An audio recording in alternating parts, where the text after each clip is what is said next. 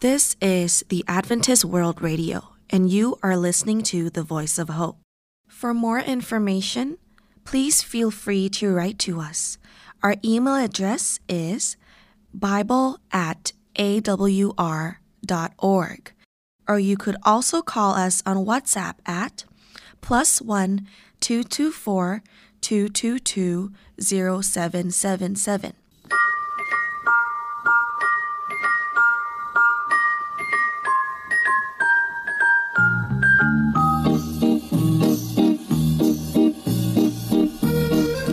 Hello and welcome to Wavescan, the international DX program from Adventist World Radio. Researched and written in Indianapolis by Dr. Adrian Peterson and in Los Angeles by Ray Robinson, and produced in the studios of WRMI Shortwave in Okeechobee, Florida. I'm Jeff White. This is edition NWS 784 for release on Sunday, March 3rd, 2024. In Wavescan today, the history of radio in Gibraltar, how shortwave stations coordinate their use of the frequency spectrum, and our Japan DX report.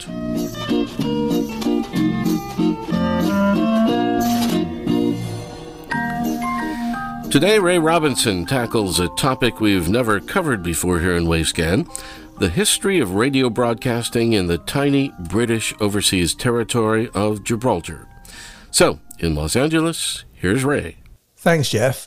Gibraltar is a small peninsula attached to the south coast of Spain, which juts out into the Mediterranean.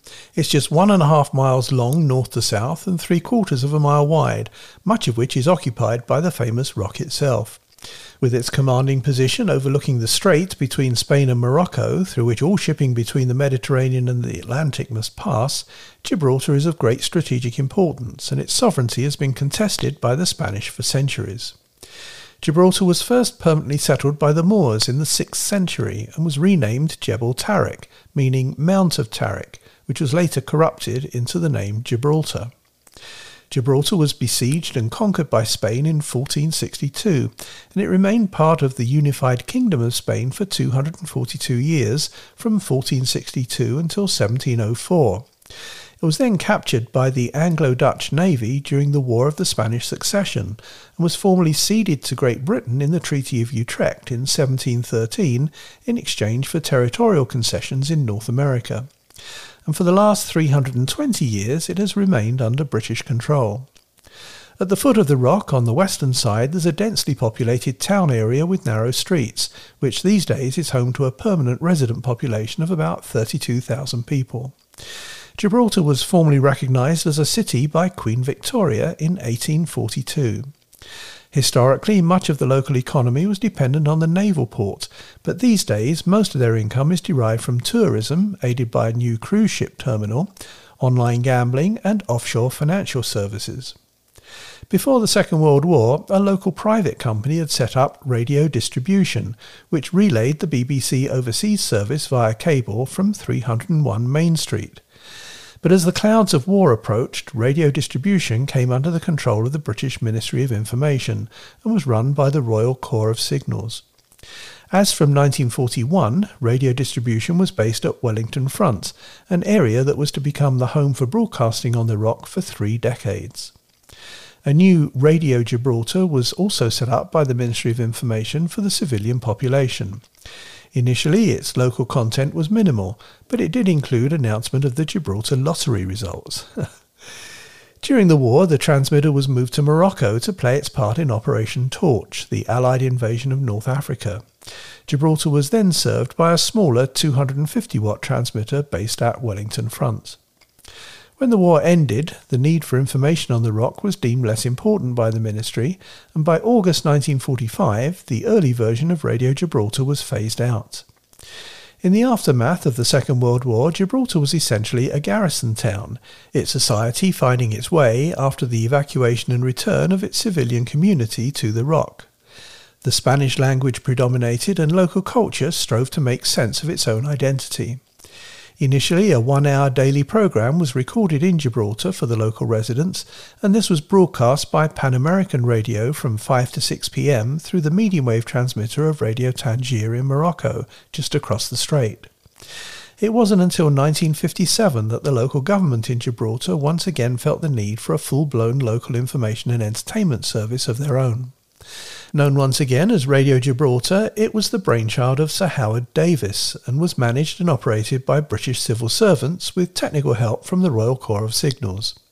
The station launched at 11:50 a.m. on Sunday the 16th of February 1958 with 1 kilowatt on 1484 kHz, 202 metres. Daily programmes were in English from 8 a.m. to 3 p.m. and 6 p.m. to 11 p.m. and was partially funded by commercials.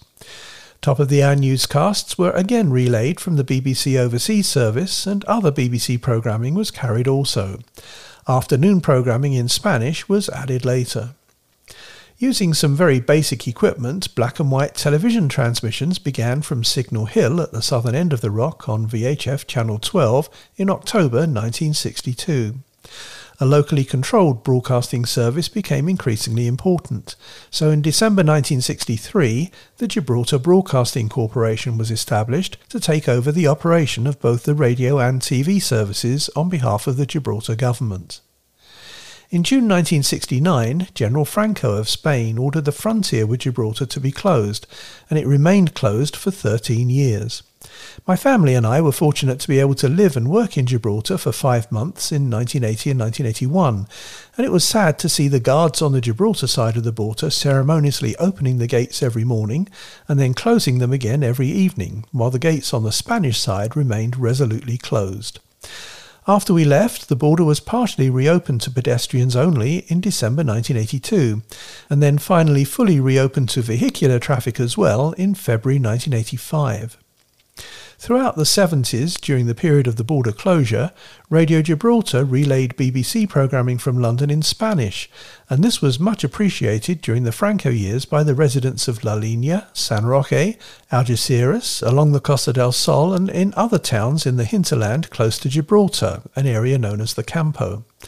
It's said that walking through those towns in the afternoons one could often hear, "This is the BBC from London broadcasting to Spain on shortwave, coming from radios tuned to Radio Gibraltar on 202 metres."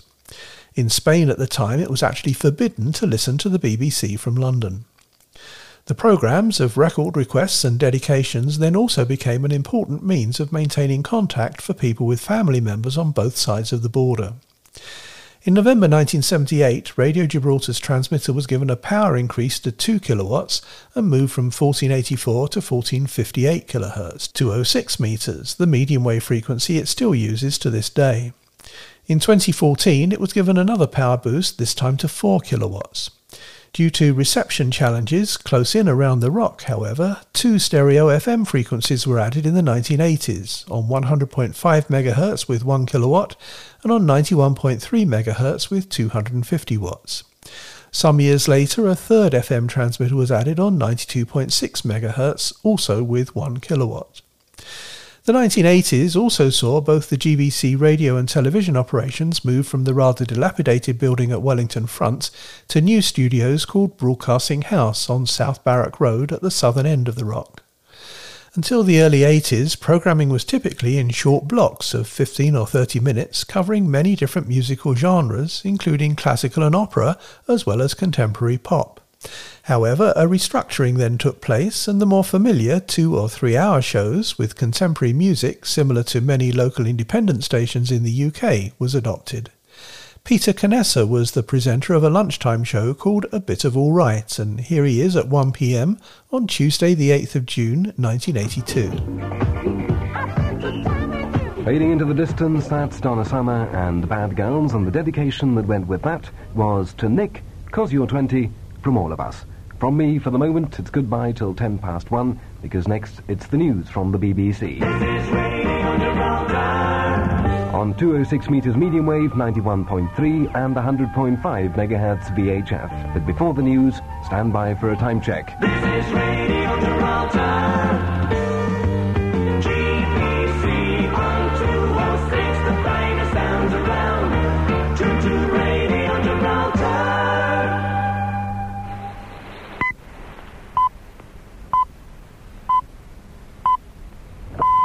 It's 1 o'clock and we join the BBC World Service. BBC World Service. The news read by Ashley Hodgson. Israeli forces continuing their advance into Lebanon now appear to be in control of most of the Lebanese coastal area south of Beirut. I recorded that myself while on vacation on the Costa del Sol. 3 days later, I also recorded David Hoare with the station's sign-on at 6:45 a.m. on Friday the 11th of June 1982.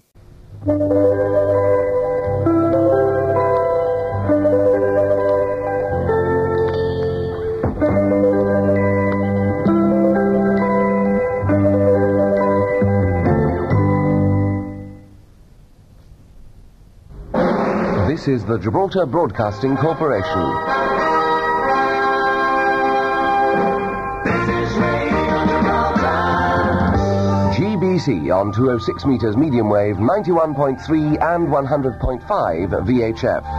Good morning. This is Radio Gibraltar. GBC on 206, the finest sounds around. To Radio Gibraltar. And this is David Hoare welcoming you to programmes on your local GBC for today, Friday, Legs 11, June 1982. And we begin by taking a look at the weather forecast. GBC Weather Time. There will be sunny periods with a light to moderate west to southwest wind, giving way to a sea breeze during the afternoon. The maximum temperature expected today, 27 degrees centigrade. To serve the small military community, the British Forces Broadcasting Service, BFBS, opened a station in Gibraltar in the 1960s. This has only ever broadcast on FM, originally on 93.5 MHz with 250 watts. In the late 70s, a second frequency was added on 97.8 MHz, and both of those can still be heard today. Programming is a mixture of locally produced shows and network shows relayed from London. Here's the start of the 8:30 a.m. news headlines on BFBS with presenter Claire Riley, later the same morning as the GBC sign-on we just heard. BFBS!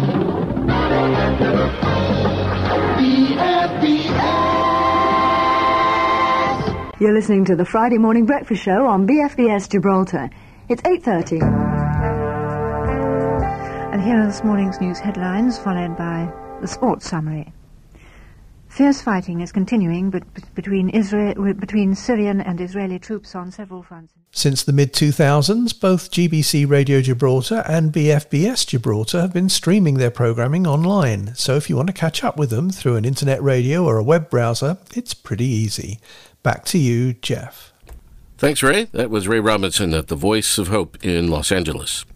You're listening to Wavescan from Adventist World Radio. During the past month or so, we've been telling you about the A24 High Frequency Coordination Conference that took place recently in Kuala Lumpur, Malaysia.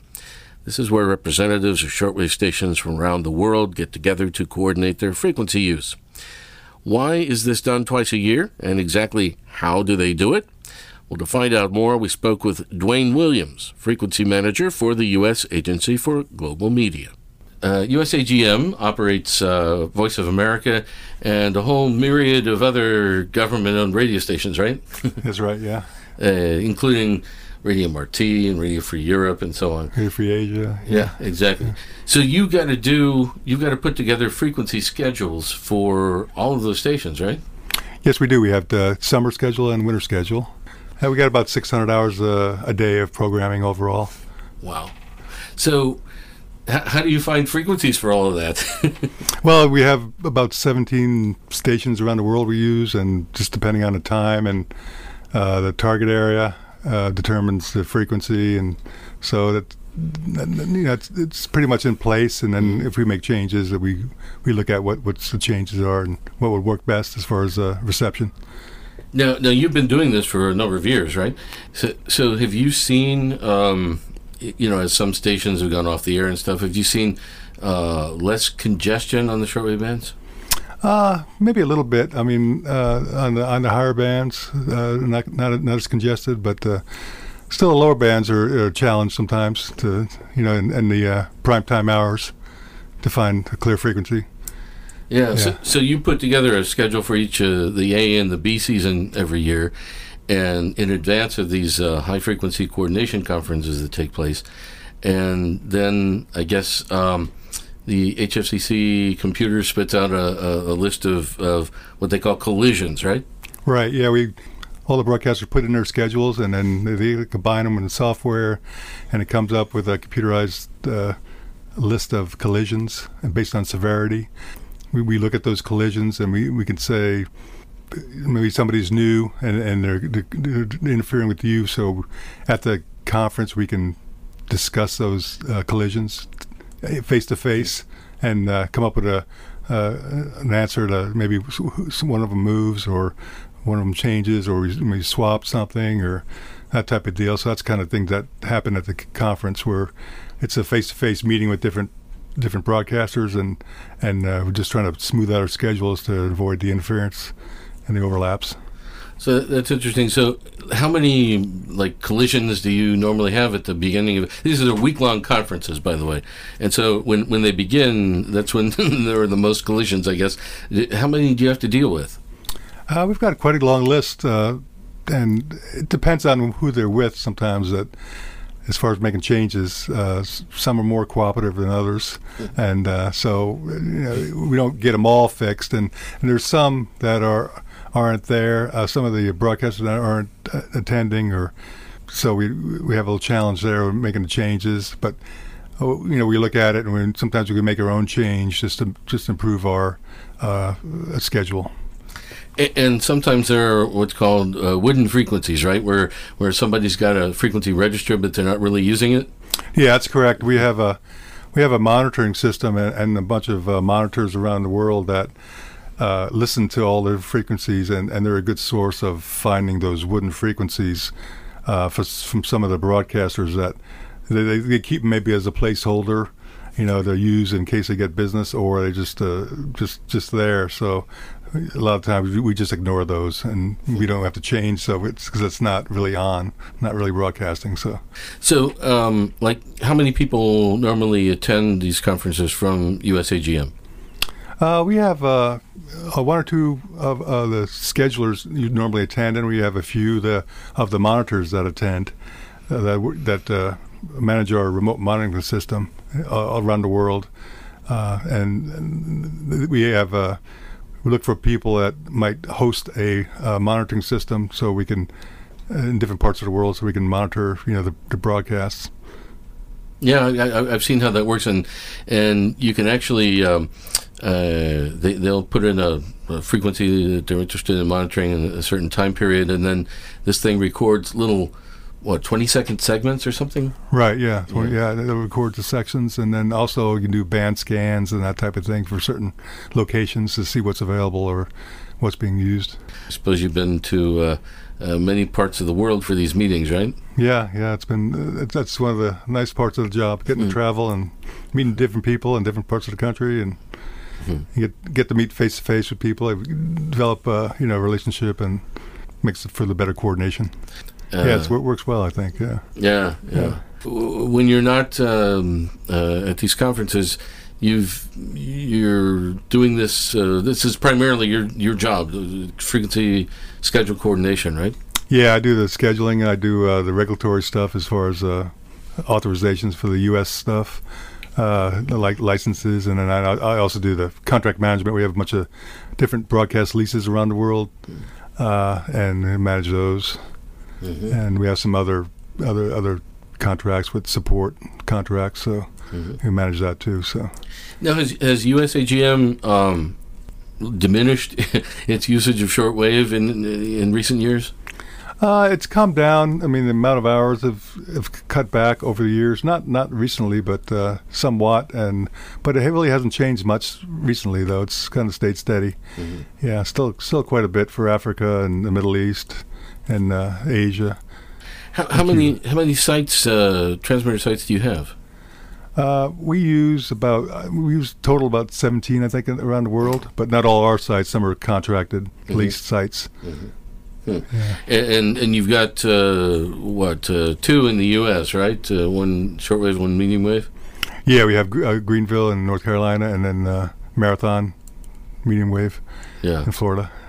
And before, well, it wasn't USAGM, but IVB or whatever it was back then, had sites in places like Ohio and California. Delano, California, quite a few. Greece and more other ones in Germany and Morocco and Sri Lanka. Quite a few closed down. Yeah. But you still got 17. That's pretty good. Yeah. Anyway, I guess the good thing about it is that shortwave is not really dying, is it? Yeah, I don't think so. I don't see it going away that anytime soon. Yeah. I hope. Well, that's the good news. Yeah. Dwayne, thanks a lot for talking with us today on WaveScan. Oh, great. Thanks. That was Dwayne Williams of the U.S. Agency for Global Media talking to us about the International Shortwave Frequency Coordination process. Let's go now to Tokyo. Here's Yukiko Tsuji. Welcome to the DX Report of the Month from Japan Shortwave Club, edited by Toshio Take, and I'm Yukiko Tsuji. We have several DX reports from our club members this week. Vatican Radio via Tainan, Philippines, was heard on 7485 kHz on February 3rd, from 1300 to the sign-off at 1345 UTC in Chinese. SIO rating was 353. Mass in Chinese was on there. This program is aired on Saturdays only. Radio New Zealand Pacific was heard on 17675 kHz on January 28th, from 0545 to the sign-off at 0559 UTC in English. SIO rating was 554. Talk program and music were broadcast. ID was given at 0558. This frequency was changed to 13755 kHz at 0559. Radio Thailand was received on 17640 kHz on February 3rd, from 0504 to the sign-off at 0530 UTC in English. SIO rating was 353, then down to 252. Talk program and news were aired. BBC World Service via Oman was heard on 12030 kHz on February 3rd, from the sign-on at 1200 to 1300 UTC in English. SIO rating was 353. The programs received were World News, followed by World Book Club at 12:06, News at 12:30, and World Book Club again at 12:32. Voice of Martyrs Korea via Tashkent, Uzbekistan was heard on 9930 kHz on February 10th, from 1340 to the sign-off at 1359 UTC in Korean. SIO rating was 554. Talk program and hymn were broadcast. Voice of Turkey was received on 9625 kHz on February 3rd, from 2045 to the sign-off at 2123 UTC in French. SIO rating was 353. Turkish pop music and political talk program were aired. ID was given at 2122. Radio Exterior de España from Spain was heard on 12030 kHz on February 4th, from 2050 to 2103 UTC in Spanish. SIO rating was 353. It broadcast a relay of Radio Nacional de España, which aired chat by men and women. ID was given at 2057. Ifrikaya FM from Algeria was heard on 17600 kHz on February 10th, from 0800 to 0835 UTC in French. SIO rating was 332. Talk program and local music were broadcast. The interference was from China National Radio on 17595 kHz. Radio Nacional da Amazonia from Brasilia, Brazil, was received on 11780 kHz on February 8th, from 0830 to 0845 UTC in Portuguese. SIO rating was 352. Talk program by a male announcer was aired until 0837. Then Brazilian pop music was played. ID was given at 0830 and 0836. USB mode was used for this transmission. Finally, Japan Shortwave Club will issue the QSL card for the correct reports on our segment of Wavescan program. We are issuing QSL card by email to the report sent by email. Our address for your email report is jswcqsl@live.jp. I repeat, jswcqsl@live.jp. We continue to issue the printed QSL card by the same system as before. Your report should be addressed to JSWC, PO Box 44, Kamakura, which is KAMAKURA, postal code 248-8691, Japan. $1 ILC or $2 for return postage will be appreciated. For this edition of DX Report, we would like to thank Mr. Yoshiaki Hayashi, Mr. Iwao Nagatani, Mr. Chiaki Shimada, and Mr. Kazuaki Oikawa for sharing the information with us. Thank you for listening, and please join us for our next edition of DX Report of Japan Shortwave Club. Thank you, Yukiko.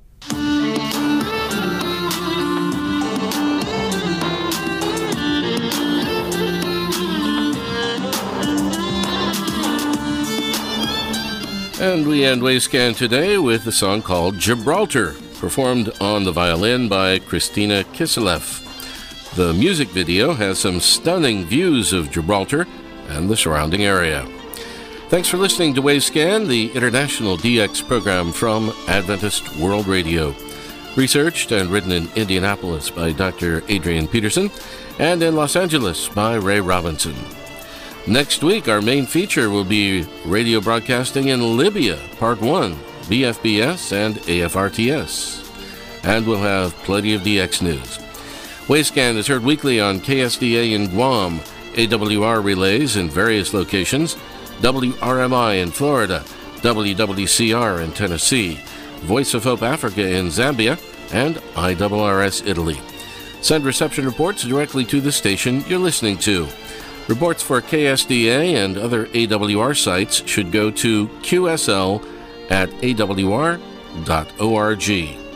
Other correspondence, including DX News for Wavescan, can be sent to wavescan@yahoo.com, a new email address we have for you, wavescan@yahoo.com. I'm Jeff White at WRMI Shortwave in Okeechobee, Florida.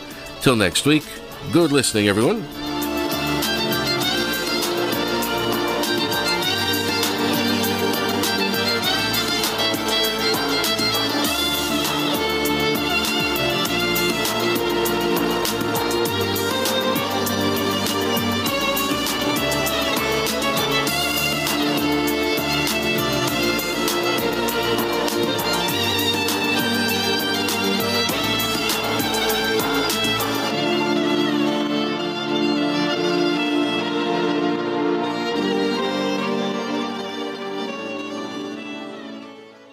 This is the Adventist World Radio, and you are listening to the Voice of Hope. For more information, please feel free to write to us. Our email address is bible@awr.org, or you could also call us on WhatsApp at +1 224 222 0777.